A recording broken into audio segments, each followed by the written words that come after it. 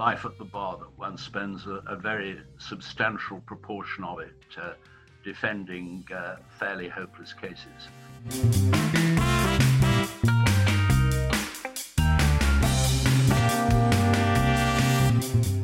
I set my book up against any crime thriller because these things really happen.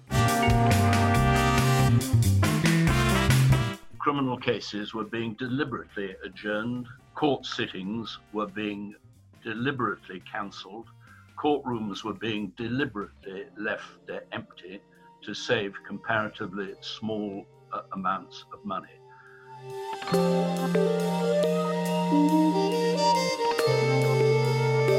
The thing that stays with me from that trial, my recollection of seeing Shipman almost smirking, I think, when he received those verdicts. Is that your recall, and how did you feel about that? Over the years, I've made a point of never looking at defendants when the verdicts return.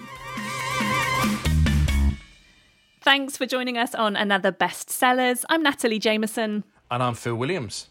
And before we tell you about our guest today, I think we need to do another shout out to places where we didn't think we'd be listened. Where now? Where can we not go in the world still, but we can get to people through their ears? I'm going to tell you that we gave a shout out last time to, do you remember where? Singapore. That's right, yeah. Well, our listenership has gone up since the shout out there. We've now got 13 listeners in Singapore. And so today we're going to give a shout out to the United Arab Emirates, where we currently have 9 listeners. Oh, hi. So if you're listening in the UAE, hi. And when it's safe to fly, again, if you'd like to host us around at yours. No, I've heard it's very nice at the UAE. Weather's always good. No. So yeah, that's our shout out to Place of the Week. Also a reminder, if you want to get in touch with us, it's bestsellerspodcast@gmail.com. And you can drop us an email. And also do rate and review our podcast. We like that very much, and so do the lovely people at Apple. That's true. Who say it's essential, really, to get other people to listen to this podcast. So that would be great. Yes, if you've... Right. So today, then, do you want to say something else on that? All I was going to say is, if you've heard it, even if you just write "this podcast is ace," right, that will help us get up the chart. That's how it works. Yeah. Yeah, exactly. We think. So today it is a non-fiction book we are looking at in detail, which I've got to say there were some bits of this book that I was not looking forward to reading, not because of any other prejudice than I knew they were going to be quite upsetting, and they were in places, but I'm really glad I read it, actually. So the book is From Crime to Crime, Harold Shipman to Operation Midland, 17 cases that shocked the world, and it's written by Sir Richard Enriquez, who in his time as a barrister, first of all, defended and prosecuted 106 murder trials in pretty much equal measure on the defence and prosecution side, and was then also a judge and a High Court judge and a judge at the Court of Appeal. And if I tell you that he had direct involvement in the Shipman trial, the James Bulger trial, he was tasked with investigating the botched Operation Midland. He tried the case of the Met Police for shooting dead Jean-Charles de Menezes. There are so many cases you will know in this book. And so this is us chatting to Sir Richard Enriquez.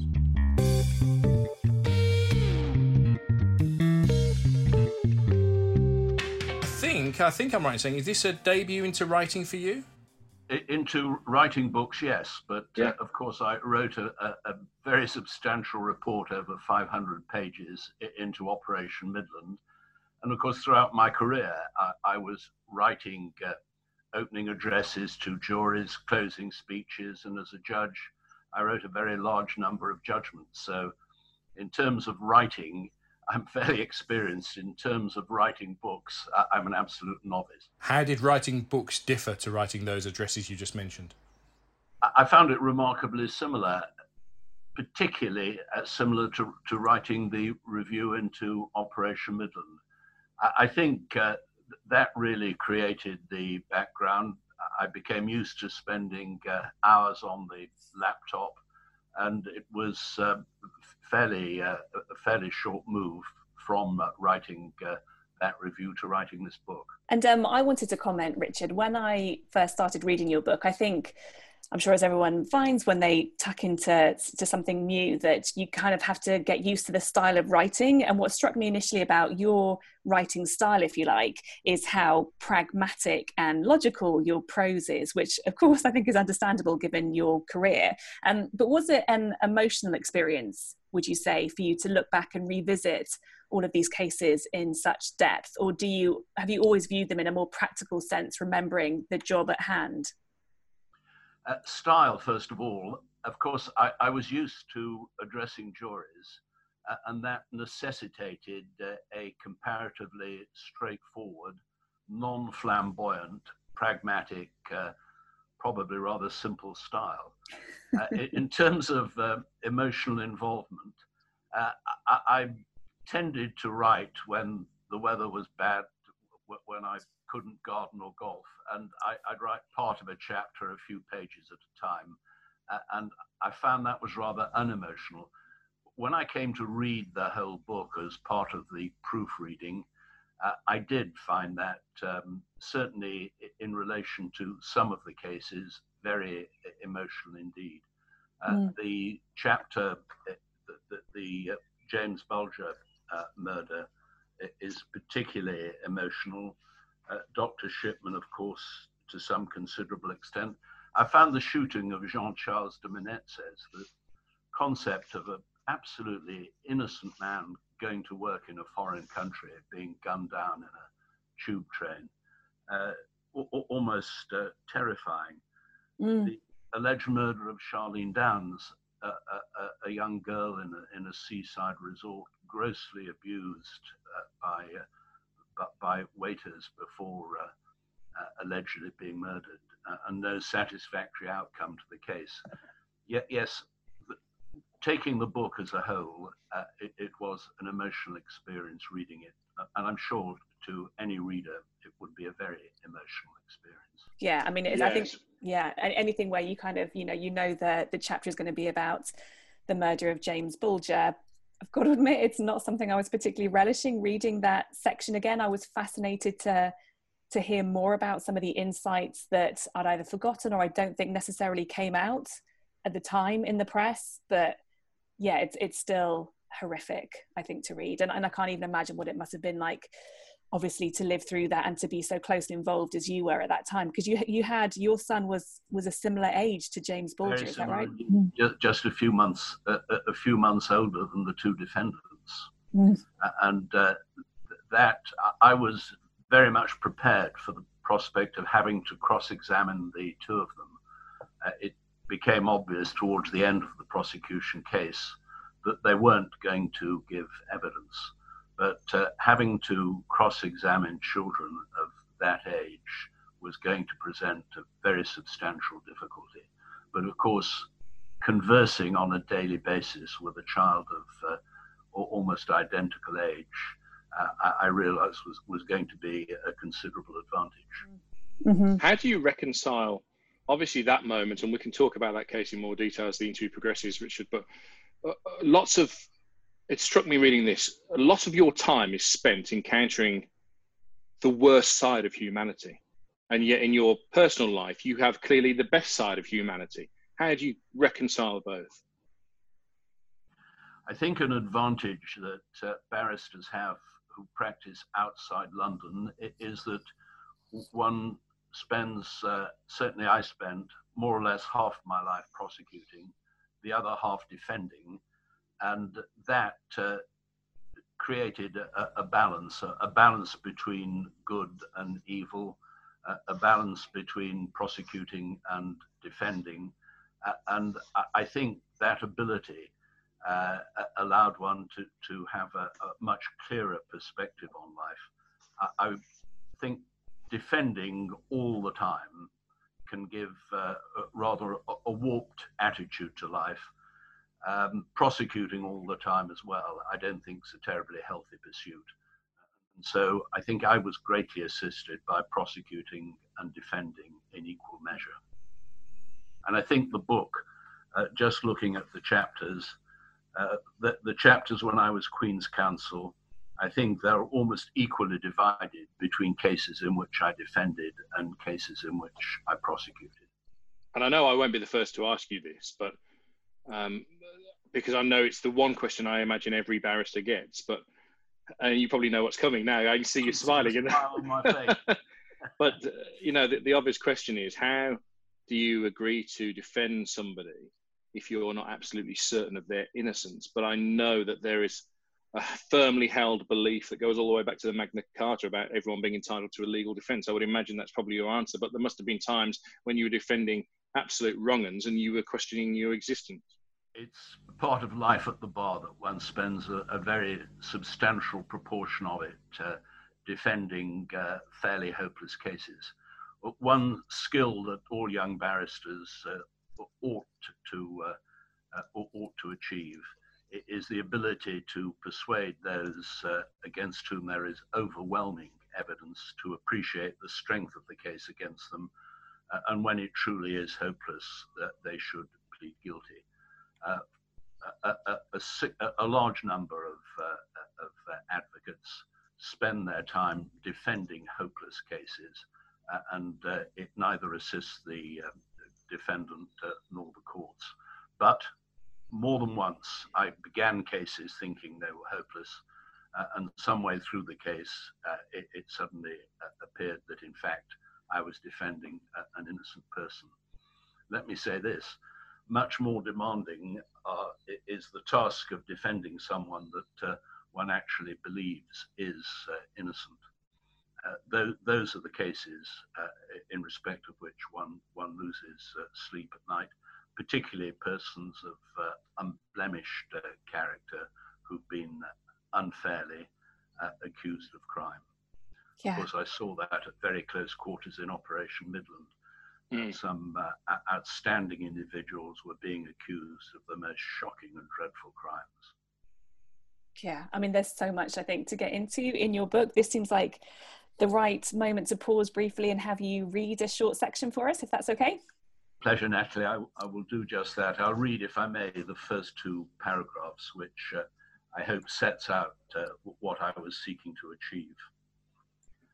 This is not a memoir. It is not about me, but about the criminal cases I have been involved in, either as counsel or judge, and the lessons I have learned from them. Our entire criminal justice process is in crisis and the subject of much justified public criticism. Years of underfunding, ignoring reviews, and ministerial incompetence have driven me to write this book. The system is struggling to face the demands placed upon it. My intention is to demonstrate how the justice process has worked through the prism of cases with which I have been closely associated. I chose the title because each case concerns a crime of varying magnitude and long-term significance. They will show, I hope, how these diverse crimes have been prosecuted, defended, and judged at different times in the past 40 years.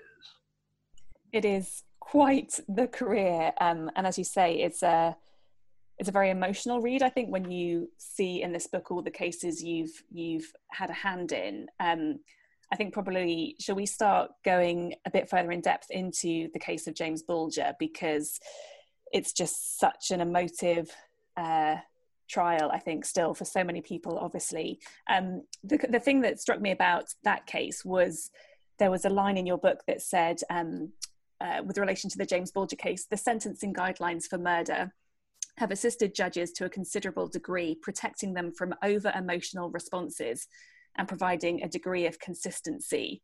I guess I'm still intrigued by how you can keep emotions in check in such an extreme case, I suppose, of this one, where obviously a toddler was led away by other children and killed. Life at the bar, it involves a progression from the simplest cases, driving cases initially, progressing then to shoplifting cases, but those can be very emotional.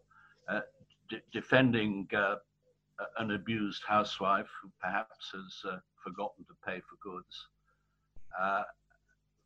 those are demanding. One then progresses on to assaults. Those to those involved, those are serious. One progresses on to burglaries, and then to robberies and rapes. Rape cases are necessarily very, very emotional at times, until eventually what one is briefed in homicide and terrorism trials. But throughout, it is an emotional test, and it may be that one becomes emotionally anesthetized. I've never known leading counsel in a murder trial burst into tears or lose control when shown the most dreadful photographs. I'm quite sure, though, and indeed one sees jurors who don't have that experience of life in the criminal courts. I've seen many jurors completely overcome when shown photographs in murder trials, or indeed very bad wounding cases. Jurors can be really overcome. And so I think it's a progressive anesthetic of shocking detail that simply blunts the emotional process. You give us your views on the age of criminal responsibility in relation to Bulger, which was obviously a key part of the trial discussion as to how the two defendants would be accommodated in court. And you go into then some of the reviews that have taken place since that trial. What is your view of the age of criminal responsibility in this country at the moment? Are you satisfied with where it is? I am satisfied, and I would defend it strongly. If it were to be lifted to 13 or 14, which is the view of many intelligent, responsible, good people, I believe it would expose that age group, 10-year-olds, 11, 12, 13, to the attention of criminal gangs. At the moment, they are protected because that age group, if they're caught carrying drugs or worse still carrying firearms, the law enforcement agencies can take the appropriate steps. At the moment, drug gangs need to recruit much younger children to carry out their deeds within the law so far as the children are concerned. And it's much more difficult to recruit 7, 8, 9-year-olds than it is to recruit 10, 11, 12-year-olds. The younger the child, the more likely they are to tell their parents what is going on. The fact of the matter is that in order to prove guilt, the prosecution had to show that Thompson and Venables knew that what they were doing was seriously wrong. And the evidence was that even a 5-year-old knew that to throw stones, to kick and beat with metal implements a toddler, that even a 5-year-old knew that it was seriously wrong. And of course they knew, and I had absolutely no misgivings at all about 10-year-olds being tried by a jury. Had there been no criminal trial, there would, I believe, have been civil disorder. So strong were the feelings within the Liverpool community that what these children did was shockingly wrong. And no alternative method of dealing with the case has been proposed by those who argue for a higher age of criminal responsibility. Each was denying his guilt. The idea that the matter could have been dealt with behind closed doors by 3 magistrates or some other way, I think doesn't stand up to careful analysis. They were properly tried by a jury, properly found guilty. Educationalists and psychologists gave evidence that the children of that age knew that what they did was indeed very gravely wrong. And what's your feeling now about the huge amount of public money that has been spent on both Venables and Thompson to give them anonymity and new identities so that they get a shot at liberty which James Bulger can't have? I can see both sides of this all too well. I understand the feelings of the Bulger family. Venables and Thompson had every possible advantage, rather better than an expensive public school education, one-to-one tuition, looked after throughout their teenage years, released before they were old enough to go to an adult prison, and thereafter given anonymity for life. That must be deeply, deeply upsetting. On the other hand, I personally believe that everyone convicted of crime must be given the opportunity of reforming, of repenting, and leopards can indeed change their spots. It's incumbent upon any civilized society to look after those who are effectively imprisoned, and I'm equally sure that giving the two of them anonymity for life, a decision made by the then president of the family division, was essential. Had their whereabouts been learnt, I'm sorry to say that there are those in Liverpool who are sworn to take revenge. The evidence before the president of the family division was that they would not be safe if their identity was known, and accordingly it was only right and correct that they were given anonymity. Yeah, I mean, I think sort of going back to my sort of initial opening as well, I guess, as you were saying, you've had training to remove some of the understandable and initial human emotional response that people still have to these cases and will continue to have, without a sort of similar training to yourself, I suppose. I guess just sort of one last point on this, which kind of feeds into a lot of your other cases as well, is how I'm aware that this is part of your job, and both Phil and I, as journalists, have both covered some horrific cases as well. And I know I was reading the news for the BBC on Radio 1 on the day of the July 7th bombings, and I found that one's probably stayed with me the most in terms of I really found it difficult to not take that home with me at the end of the day, because it was so difficult to be in that. How are you able to sort of compartmentalize your life when you walk away from a courtroom and head home to your wife and family? Is that an easy transition for you? Natalie, you as a journalist will know that there's a close bond, and always has been, between the bar and those journalists who spend their life in the criminal courts. Regrettably, there are many less now than there used to be.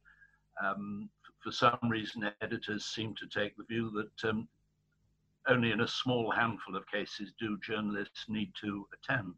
But historically, I think most journalists started their lives in the magistrate's court. Yeah. When juries are in retirement, I spent a lot of time actually talking to journalists, many of whom I think are emotionally anesthetized in exactly the same way that the bar are. You tend to have seen it all before. Some very few cases, though, are truly, truly shocking. And just occasionally I would detect amongst the hardest-hearted and long-serving crime reporters just a little tiny bit of emotion. But some of these cases came into that category. Some of the families that gave evidence in the Shipman trial made great demands on the emotions. Listening to defense counsel having to suggest that their deceased mother was a drug addict,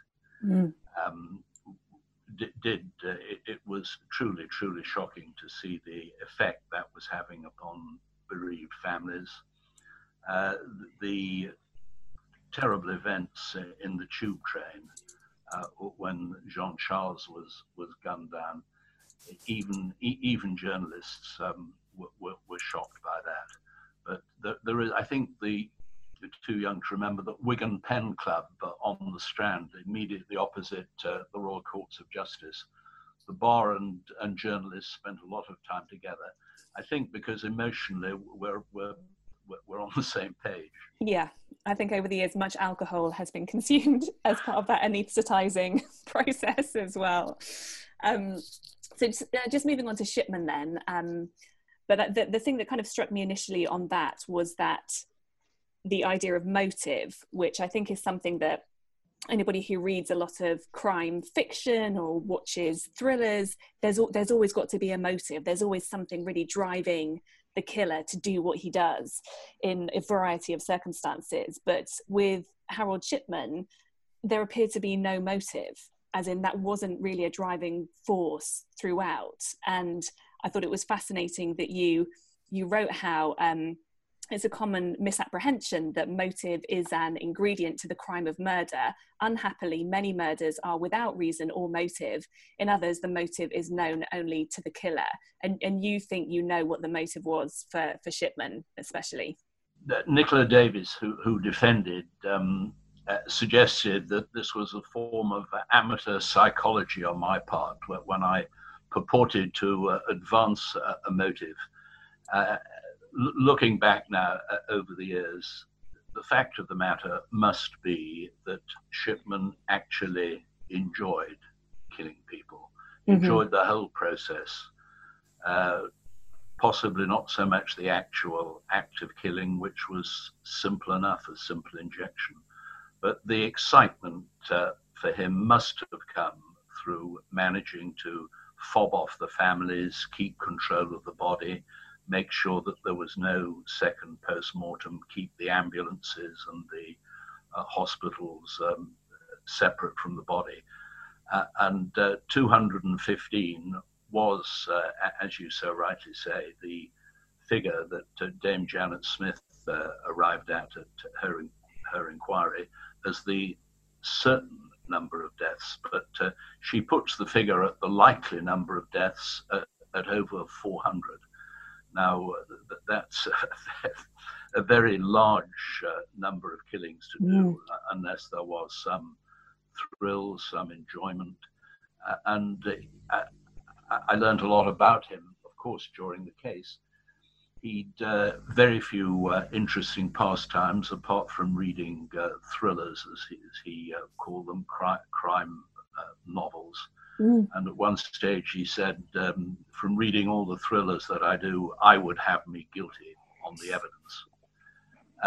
He had no leisure pursuits. He didn't, between morning surgery and evening surgery, have anything very much to do. He was a lone sole practitioner.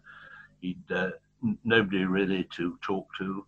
The fact of the matter is, as the timings demonstrate, between the morning surgery and the evening surgery, if he'd nothing better to do, he'd go out and kill one of his patients. Shocking conclusion to reach, but and then enjoy the thrill of making sure that there was no post-mortem, which he achieved on every single occasion. So I covered that trial, Richard, and I was in the overflow room. I didn't make it into your courtroom. And the thing that stays with me from that trial was firstly how diligent the jury were in considering each and every verdict on its own merit. And they took at least over a week, is my recollection. I think it was the 8th day when they came back, is my recollection of it. But also my recollection of seeing Shipman almost smirking, I think, when he received those verdicts. Is that your recall, and how did you feel about that? Over the years, I've made a point of never looking at defendants when the verdicts returned. Defendants are invariably, of course, immediately behind counsel, so it would involve a very obvious turning of the head. And particularly if one was prosecuting and there was an acquittal, I'd take very little pleasure in seeing the look on the defendant's face. But no, I didn't look at him. the jury were painstaking in their application to detail. In one sense, it did take certainly, I think, 7 working days, but then there were 15 murders and a forgery, and dealing with 2 murders a day with the amount of detail and the real difficulty that possibility of mixing 2 murders up. Several of the jurors took copious notes, and I was pleased that they were looking at these cases individually and with great care. The fear amongst the prosecution team was that they might acquit in a few cases simply to show that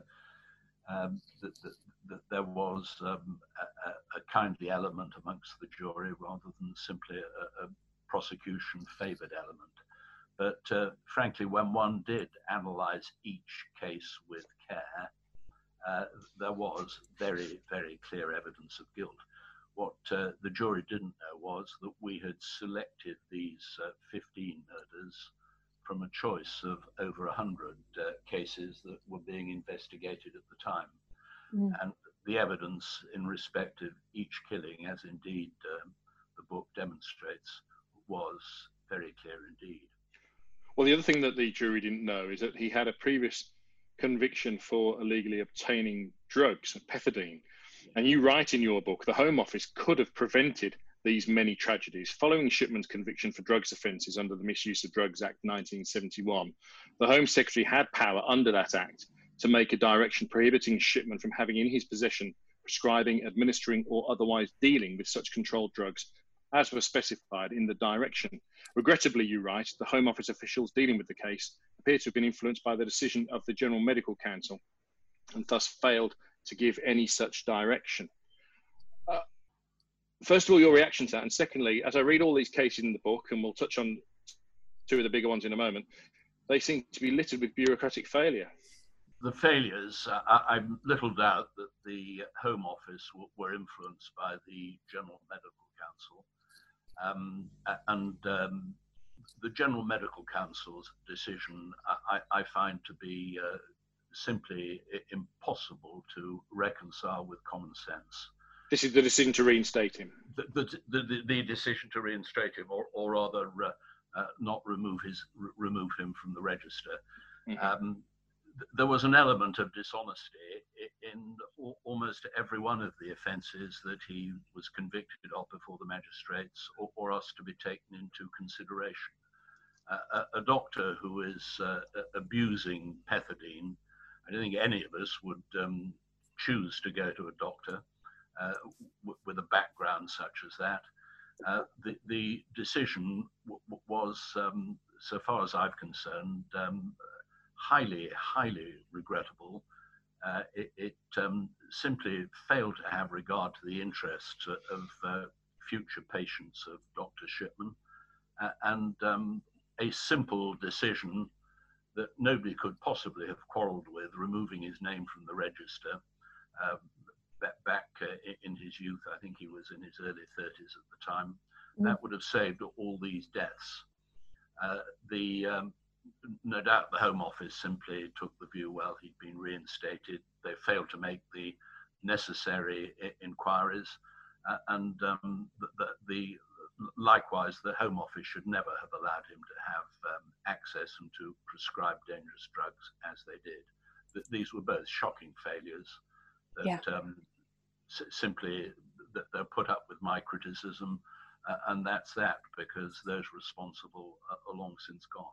Yeah, and I mean the lack of check and balance in many of these cases is, as you say, and the lack of common sense is remarkable. Just one last thing on Shipman that I wanted to touch on was, you were mentioning how you had this 15 cases that you were trying and selected from about 100 that were being investigated at the time, but obviously there were then hundreds more that came to be learnt about as well. But how you select those cases, and also you write movingly about the public anger that only this handful of cases could ever be tried in court to try and get a conviction with Harold Shipman, and the sense of injustice from victims' families who wouldn't get their day in court, if you like. The decision was that every family was seen independently to explain why other cases had been chosen over theirs. Does that happen a lot?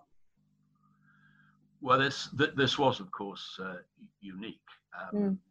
He remains the largest ever serial killer, or the most prolific serial killer, I should say, ever to be brought to justice in this country. Never before has a selection process had to be undertaken of this order. Several of the families understood when the police explained to them that those who simply could not understand why there was to be no prosecution, they were indeed seen independently. But I'm pleased to say every single one of the 85 or more families in the end understood, accepted the decision, and were wholly supportive. The fear, of course, was that we would read headlines either in local or national papers, my mother was murdered and nobody's doing anything about it. Yeah. And making it almost impossible for Shipman to have a fair trial. That was our major concern. I want to talk about Operation Midland, which you've mentioned a couple of times. For the uninitiated, Operation Midland was set up to supposedly uncover a paedophile ring in Westminster, which never existed, and was the work and the fabrication of one single source of a person called Nick, who seemed to gain the trust of certain officers very quickly, and through his information led to a number of high-profile public figures being investigated not only for alleged crimes of paedophilia, but in some cases for murder, none of which happened. The crimes did not take place. You were asked by the Lord Chief Justice through Sir Bernard Hogan-Howe, who was then Commissioner of the Met, to review this. You conducted a review, you write about it very eloquently in this book, and yet it strikes me that none of your recommendations have been acted upon. Now, I know there's a new commissioner. Have you spoken to Cressida Dick, who you praise actually in the Jean-Charles de Menezes chapter? Have you spoken to her about why your recommendations have not been acted upon? Because in one case, you even think there's grounds for a prosecution. I've spoken to her at considerable length. I've visited New Scotland Yard. I've spent a morning with the Commissioner, and there is no doubt that she is taking the recommendations that I made very seriously indeed. She has appointed Deputy Assistant Commissioner to chair the matter. The problem that she faces and that the Metropolitan Police face is that they are only one of 43 police forces. There are numerous, I think they call them stakeholders, but numerous various bodies that think that they should have an input into many of the recommendations that I made. The principal recommendation that I make is that criminal investigation should be conducted with an open mind from the outset. The tuition being given at the College of Policing at the time and adopted by the Metropolitan Police and blamed by the police officers responsible for Operation Midland is that complainants in sexual cases must be believed. That, I concluded, was in error, because if they must be believed, it follows instantly that those accused of crime must be disbelieved, and that turns the burden of proof on its head. In other words, they've got to prove their innocence because they are believed to be guilty. It seems to me a very reasonable proposition that investigations into crime should be conducted with an open mind. The College of Policing do not accept that proposition. I spent considerable time with them. They do not accept it. There are so many different bodies, I think over a dozen, that seek to have some sort of input. Ultimately, I believe it's a matter for the government. But still, it's well over 3 years. I handed my report to Sir Bernard Hogan Howe, as he then was, on the last day of October in 2016. And so we're 3.5 years into the aftermath. And so far as I know, nothing has as yet been achieved. And just explain to our listeners what the biggest failings were. The biggest failing was to believe everything that Nick told the police, and not make sufficient or proper inquiries to test what he'd said. He gave one version to the Metropolitan Police. If they had contrasted what he'd previously said to the Wiltshire Police, it would have been immediately obvious that he was telling lies to the Metropolitan Police. That task was not carried out sufficiently or apparently at all. It took 6 months, I should say, to go and interview Nick's mother. Her evidence made it completely impossible to accept what her son said. Put in simple terms, he alleged he was collected from primary school in the early evening, driven to central London, anally raped numerous times, brought back late at night to distance many, many miles from central London, either Wiltshire or Oxfordshire, latterly Surrey. But never, they were a mother and son living together with no others. Mother said no question of any injury being obvious to her, never absent from home so far as she knew. The school knew nothing about him being abducted, taken away from school in black cars with chauffeurs. He gave completely different descriptions of those who'd abused him to the two different police forces, but most significant of all, I think, he told the Wiltshire Police that he had been raped in the Hilton Hotel on Park Lane and in a hotel just off Oxford Street. He told the Metropolitan Police that he had been abused in the Carlton Club, the Conservative HQ, of course, and he'd also been abused in Dolphin Square, an apartment block in Westminster, close to the Houses of Commons. Now, the two versions just didn't stand together. They were both there to be read. I read them within days of receiving the papers, and it's you will have read this clearly in the book, that the two versions don't stand together, and quite how over some 14 months or more, a whole squad of police officers, 5 senior officers and up to 20 detective constables, all purported to believe Nick, just beggars belief. You also talk as well about how there's been such underfunding of the judicial system and, you know, arguably police forces around the country as well. How bad is it? And do you think that it can be solved or fixed, I suppose, in any type of short-term length of time? Or are we talking decades to fix something that's quite broken? The underfunding has really come home to roost with this pandemic. There was already a very substantial backlog of criminal cases, a backlog that ought never to have occurred. In order to save money, criminal cases were being deliberately adjourned, court sittings were being deliberately cancelled, courtrooms were being deliberately left empty to save comparatively small amounts of money. That resulted in a very substantial backlog of cases. I completed my book before the pandemic was even dreamt of in, I think, late December of last year. Cases, the worst cases, with the worst courts were taking 750 days to hear cases. Many courts were taking 500 days.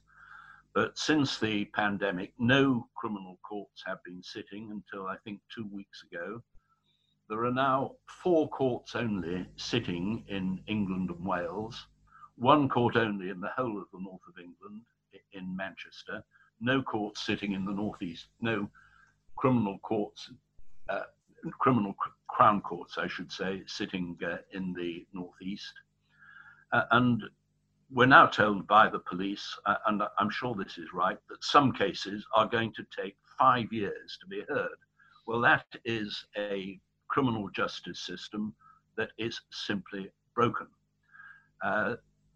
The only courts that are sitting are requiring 3 courtrooms, 1 courtroom for the defendant, the judge, and the advocates, a second courtroom for the press, for relatives, for the public to sit and watch, and a third courtroom for jurors to retire to. That means under present arrangements, there's no hope of beginning to erode this backlog. It is increasing every day at pace.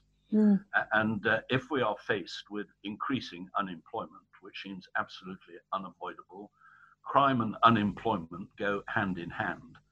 And we've reached the stage where I believe there is a national emergency that journalists need to tackle immediately. Unfortunately and understandably, the criminal justice process has come in our consideration after the National Health Service, after the economy, and after education. That puts it in 4th position, but it needs very, very immediate attention.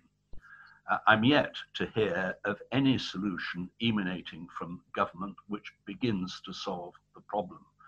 Any form of social distancing renders jury participation extremely difficult. Judge alone is a solution that has been advanced. It's been rejected by the government on ideological reasons. But for my part, I think some amendment to possibly judge alone, a judge sitting with 2 magistrates, or a judge sitting with a limited number of jurors, 6 or 7, will have to be adopted.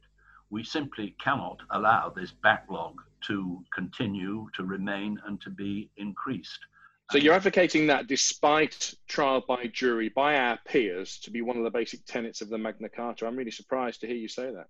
I do this, I advocate this purely as an emergency measure. This is no time for ideology or orthodoxy.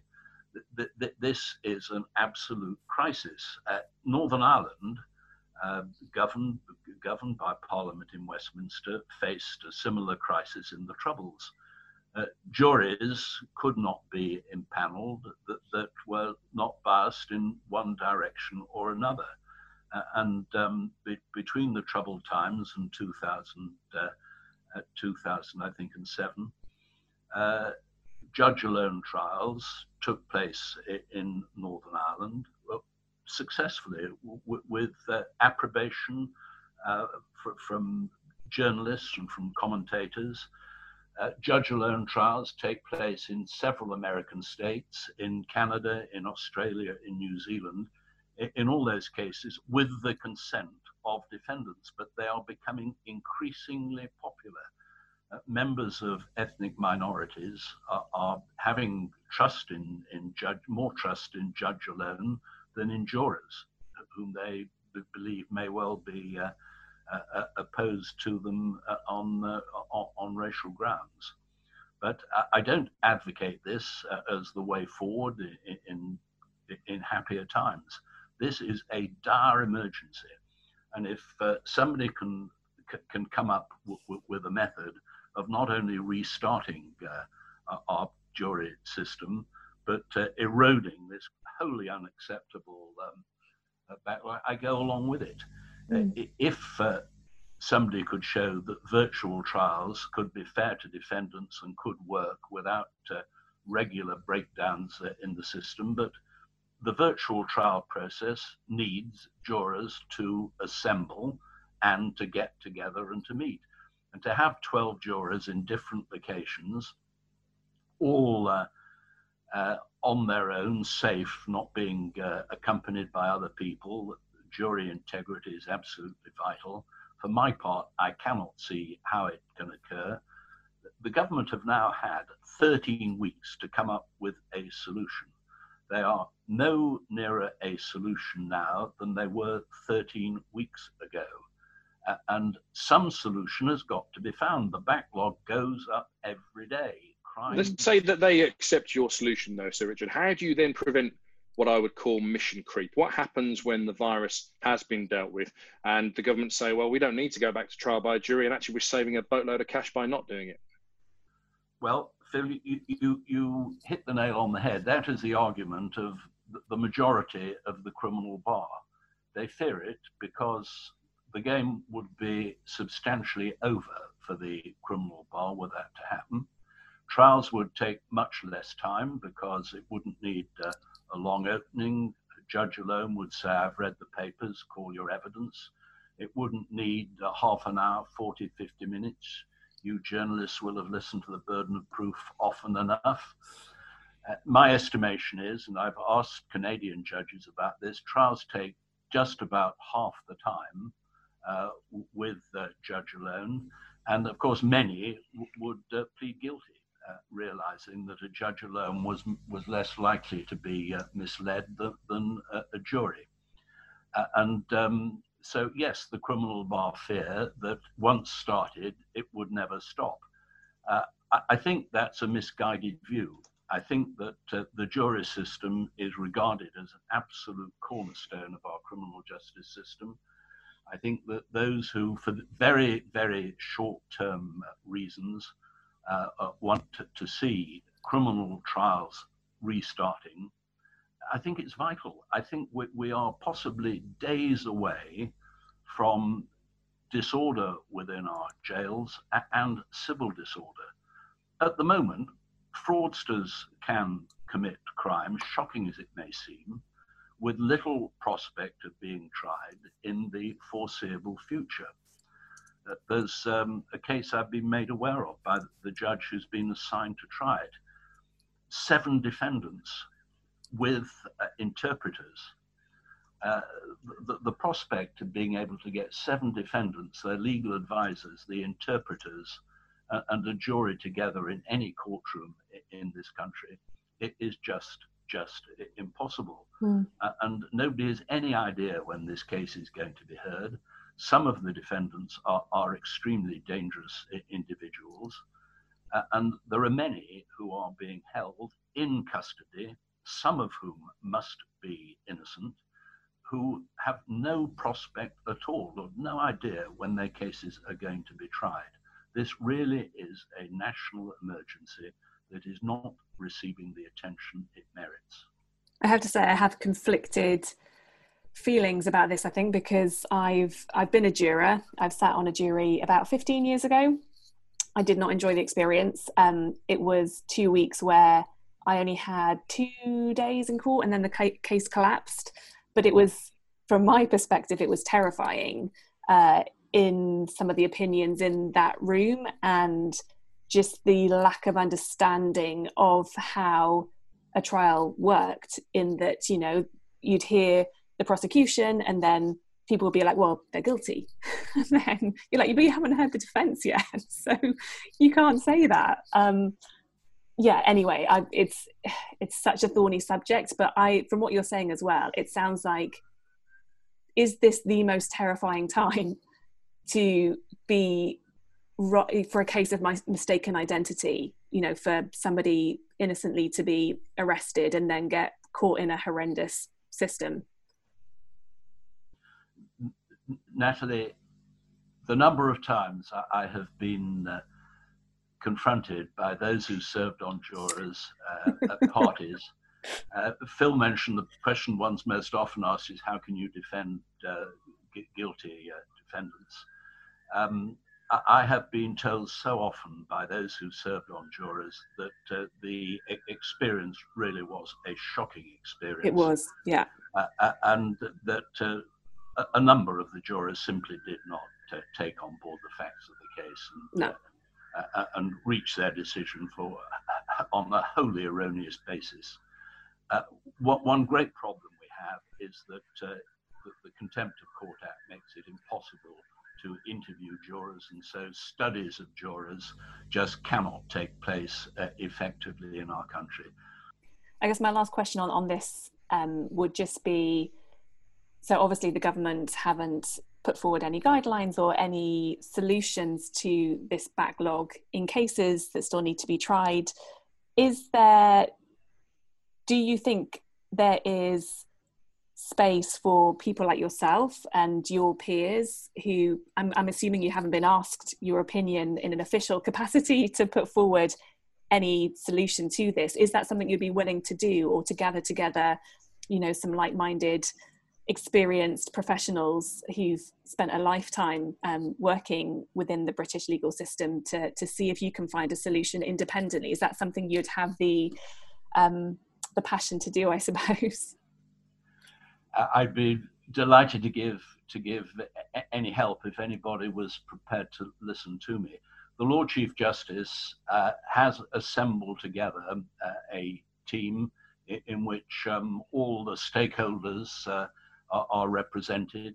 The number of people that have to be consulted, of course, the bar, solicitors, the prison service, the probation service, court staff, judges, everyone is being consulted.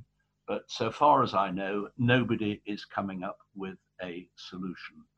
My own solution would be this. I think it's possibly the only one that would gain any support at the moment, is that for the most serious cases, a judge and 6 or 7 jurors. For the cases which could have been tried in the magistrates' court, these are what's called either way offences, the less serious jury trials, they should be tried by a judge sitting with 2 magistrates. Both those systems will be criticised. I don't believe that there's any more satisfactory solution in the present emergency, and I would pass a law requiring full jury trials to be restarted just as soon as this pandemic is over, and as soon as the backlog is reduced to manageable proportions. A solution has to be found immediately. Talking about converting buildings, rebuildings, opening old buildings. If somebody had got hold of this 13 weeks ago, that might have been a possibility. It no longer is. This backlog is just too great. Oof. Terrifying. There are so many cases that you cover in this book, and obviously we haven't got all day, as much as we'd love all day with you. I know you've got things to do, but you also at the end of this book don't worry, I'm golfing tomorrow, not today. Oh, fine, okay. You make some recommendations at the end of the book, and again, people can discover them for themselves, and we've touched largely on the backlog issue just there. The one that stood out for me, though, because it comes up when you address the appeal of Barry George for the murder of Jill Dando, is the abolition in 2012, I think it was, of the Forensic Science Service, which seemed to baffle you. And then I seem to infer from the prose that you think it might be on its way back, but you don't know when. What's the situation with the Forensic Science Service? I wish I knew, Phil. You've got better ways of finding out than I have, but I don't believe that the Forensic Science Service is yet back to what it was, although various noises have been made about bringing it back. I regarded it as absolutely essential, and I was, as indeed were many, many professionals, staggered at the abolition of this. The very, very large police forces might have been able to cope, but small police forces that have a handful of murders every year, a national service that had top experts in every scientific field was absolutely essential. It worked well. The scientists were of high order. I was never able to comprehend why it was abolished. The whole of the criminal justice process that 20 years ago was regarded as world leading in every respect has been eroded. And this is one of the major erosions, that the Jill Dando trial turned almost entirely on scientific evidence. It certainly persuaded the Court of Appeal, of which I was a member, that firearms residue in an inside pocket of an overcoat was relevant and significant evidence. It turned out that the scientists changed their mind, that it no longer was significant evidence, and the jury that in due course acquitted Barry George was not indeed told about any firearms residue that was allegedly in the inside pocket of an overcoat. I refer to that evidence because it just puts the finger upon the importance of scientific evidence in the criminal justice process. Every single police force should have access to the same levels of expertise. It shouldn't be a matter of having to pay for different scientists here or there. Sometimes, within a very short period of time, it's absolutely vital to receive DNA analysis, blood analysis, fingerprint analysis, facial recognition. All these were available to the Forensic Science Service. Any police force anywhere within minutes could consult them. Now, smaller police forces may come across a scientific difficulty that they've never encountered before, and they've got to somehow or other find an expert who's qualified. It's wholly unsatisfactory. I haven't met a professional that's yet thought it a good idea. It appealed to those who had to pay for the Forensic Science Service. Of course, it costs money, but some things have to exist in a criminal justice system that works. The kind of last point I want to make is we, right at the start of this series, where we've been chatting to authors, is we spoke to Lynda LaPlante, and she was talking about how even in the research that she does for her books, and, you know, she's a fiction author, she's obviously not a QC or a judge, but how it was evident to her that there's such an imbalance towards victims of crime. And just listening to you chat today as well, and, you know, hearing about delays of, you know, at least a year and a half until your case is going to come to court, longer, just what that must be like for families who are at the heart of all of this, and who supposedly the judiciary is supposed to help. It, like you say, it just all seems such a mess. A year and a half, if I may say so, Natalie, a year and a half would be a remarkably speedy criminal trial with the present process. And it is simply unacceptable. We've got to do so much better. The waiting is one thing. Victims of rape need to be able to put it behind them and forget about them. And the trial process means reliving it all again. But so much of the criminal trial process depends on the ability to remember. Mm-hmm. And as time goes by, we forget detail, identification cases, the memories of people that one met 18 months, 2 years ago, they fade. Memories of events. We had a burst pipe 2 years ago. Neither my wife nor I could remember who we got to repair it. Okay, we're getting on, but memories do simply fade, and so many cases turn on matters of detail. Alibis turn on matters of detail. A false alibi. What were you watching on the television that night? What happened to? Well, you cannot remember events. When I was practicing at the bar, I was the circuit leader. I then became, when I went onto the bench, within 12 months, I was presiding judge on the Northeastern Circuit. We tried to dispose of all criminal trials within 12 months. Mm-hmm. It was a special list of anything over 12 months.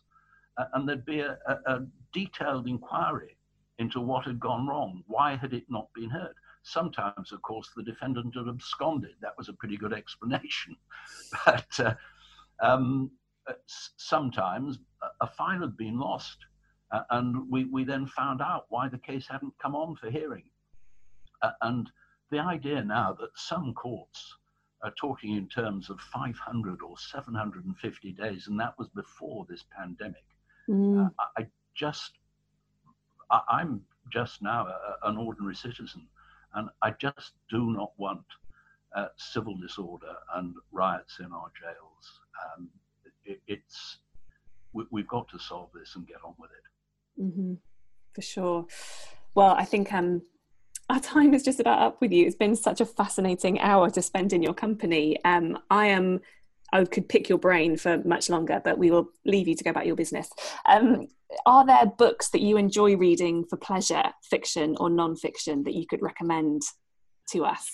Strangely enough, I, in common with many criminal lawyers, read very, very little fiction, simply because two things. One, after a day when one's done nothing but read, and pretty speedy reading as well, the actual physical process on the eyes and on the brain, I think, the last thing that one wants to do at the end of an evening, and particularly in bed, is actually to continue the process that one's been involved in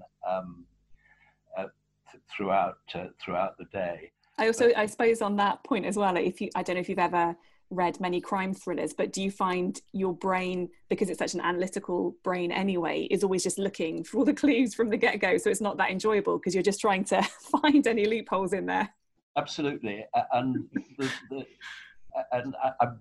I set my book up against any crime thriller because these things really happened.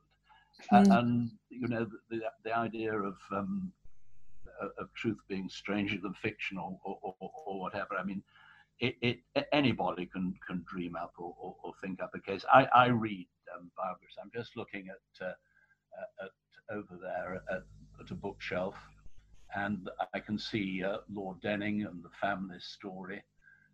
I can see Harvey Proctor's book, Credible and True. I can see Denise Fergus, the mother of James Bulger, her book, I Let Him Go. I can see various memoirs of different High Court judges, friends of mine, and let me just go over and give a plug to two particularly good friends. Hold on.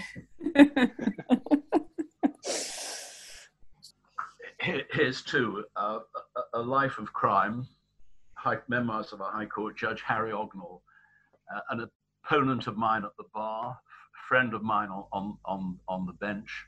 But that bit does sound like it is in how we see in movies where friends are on opposing teams and yeah, absolutely. And then Bill Clegg, very distinguished Queen's Counsel who's close to retirement, I think, William Clegg QC, under the wig, and yeah, there it is on the picture. But I started off writing a memoir. My having discussed it with my publishers, some of the legal anecdotes, possibly frivolous. These cases were really too serious for a lot of the banter that goes on at the bar. For some of the anecdotes that were in there, whether they may follow in a memoir, I don't know. But this was really too serious for a lot of the jokes, and that's how it finished off, not as a memoir, but as a serious book. Well, and as a compendium of cases that I think shaped much of the 20th and 21st century as well, and are really important to have first-hand evidence of those cases from somebody like you who was an integral part of them. I think it's a really important book, and I'm just delighted that we've been able to steal an hour or so from you so that we can discuss it. Yeah, I also don't ever want to know how much it would cost us if we were hiring you for an hour. Those days are gone. I just wish we were together in the Wigan Pen Club as it used to be. It would have been a delightful evening. Absolutely. Thank you both very much.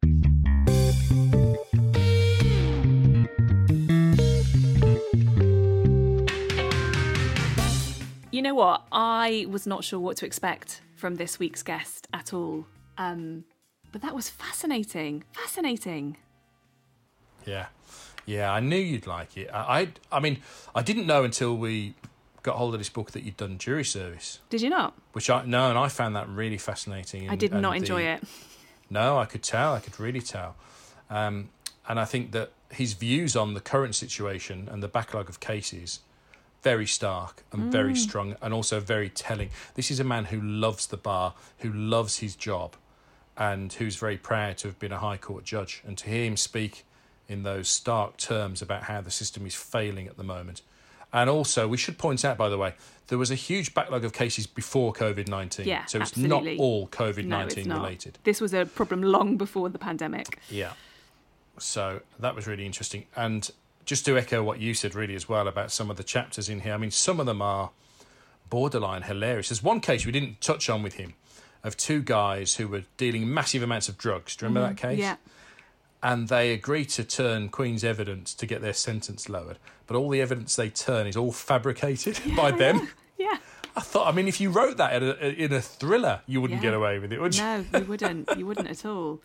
Yeah. I mean, and again, you know, we sort of touched on this as well, but it's just really interesting getting sort of in sync with the way his brain works, which obviously comes out in his writing style. And he uses a lot of phrases about how the witnesses are viewed, and that this was a very stylish witness, or this was a very compelling witness, or it's sort of quite strange for somebody who's obviously not part of the legal profession, but just such a brilliant insight that, I genuinely wasn't expecting. I really enjoyed it.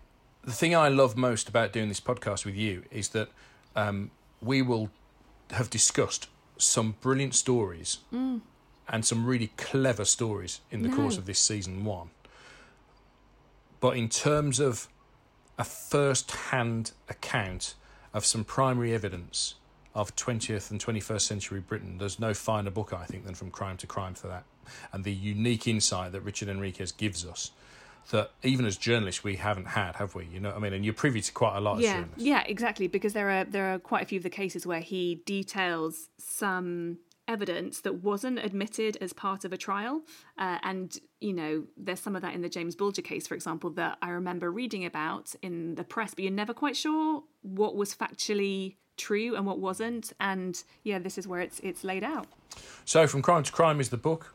Richard Enriquez. He is a sir, but I think he's gallant enough to let us not have to. Some people insist on it, and he was very much not of that school. I was taking the tone at the start, and I think he was okay with us not calling him sir. To be honest, I think if we weren't in lockdown, we'd be on the first tee with him tomorrow morning, wouldn't we? Yeah. I'm not a good golfer. I like a mini golf. A crazy golf, you mean? With the windmills and all the... Yeah. Yeah, come on. Natalie, that's about my level as well, I'll be honest with you.